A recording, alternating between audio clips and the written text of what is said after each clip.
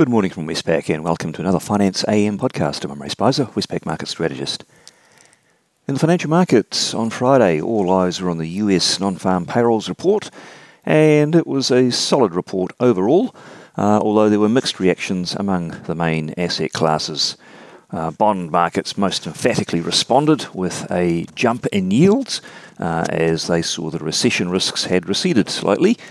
But the US dollar currency fell slightly, and equities initially posted a loss and then gyrated between losses and gains, the S&P 500 closing down just 0.1% on the day.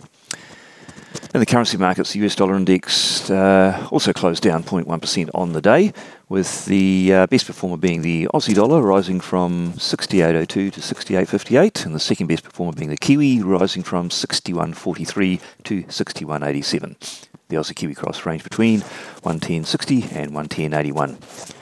In the interest rate markets, the US 2-year Treasury yields jumped from 3 to 3.14% in response to that US jobs data, and the 10-year yield, it jumped from 2.99 to 3.1%.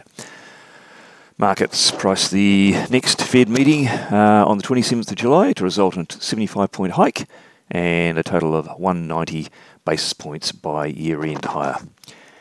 In the Australian interest rate markets, the 3-year government bond yield rose overall only a bit. There was a lot of fluctuation, but it was only 2 basis points higher by the end of the session at 3.17, and the 10-year yield rose overall from 3.53 to 3.57%. Markets there are pricing the RBA cash rate to be 44 basis points higher at the next meeting in August, and a total of 185 basis points higher by year-end. In the commodity markets, Brent crude oil rose 2.4% to $113. Copper's little changed, gold also little changed, and iron ore down 1% to $114. A bit more on that US jobs report, which was the highlight for the markets on Friday.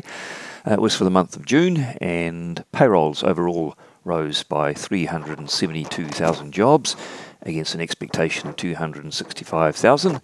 However, the prior 2 months' data was revised down by 74,000, still leaving the surprise to be a net moderate positive.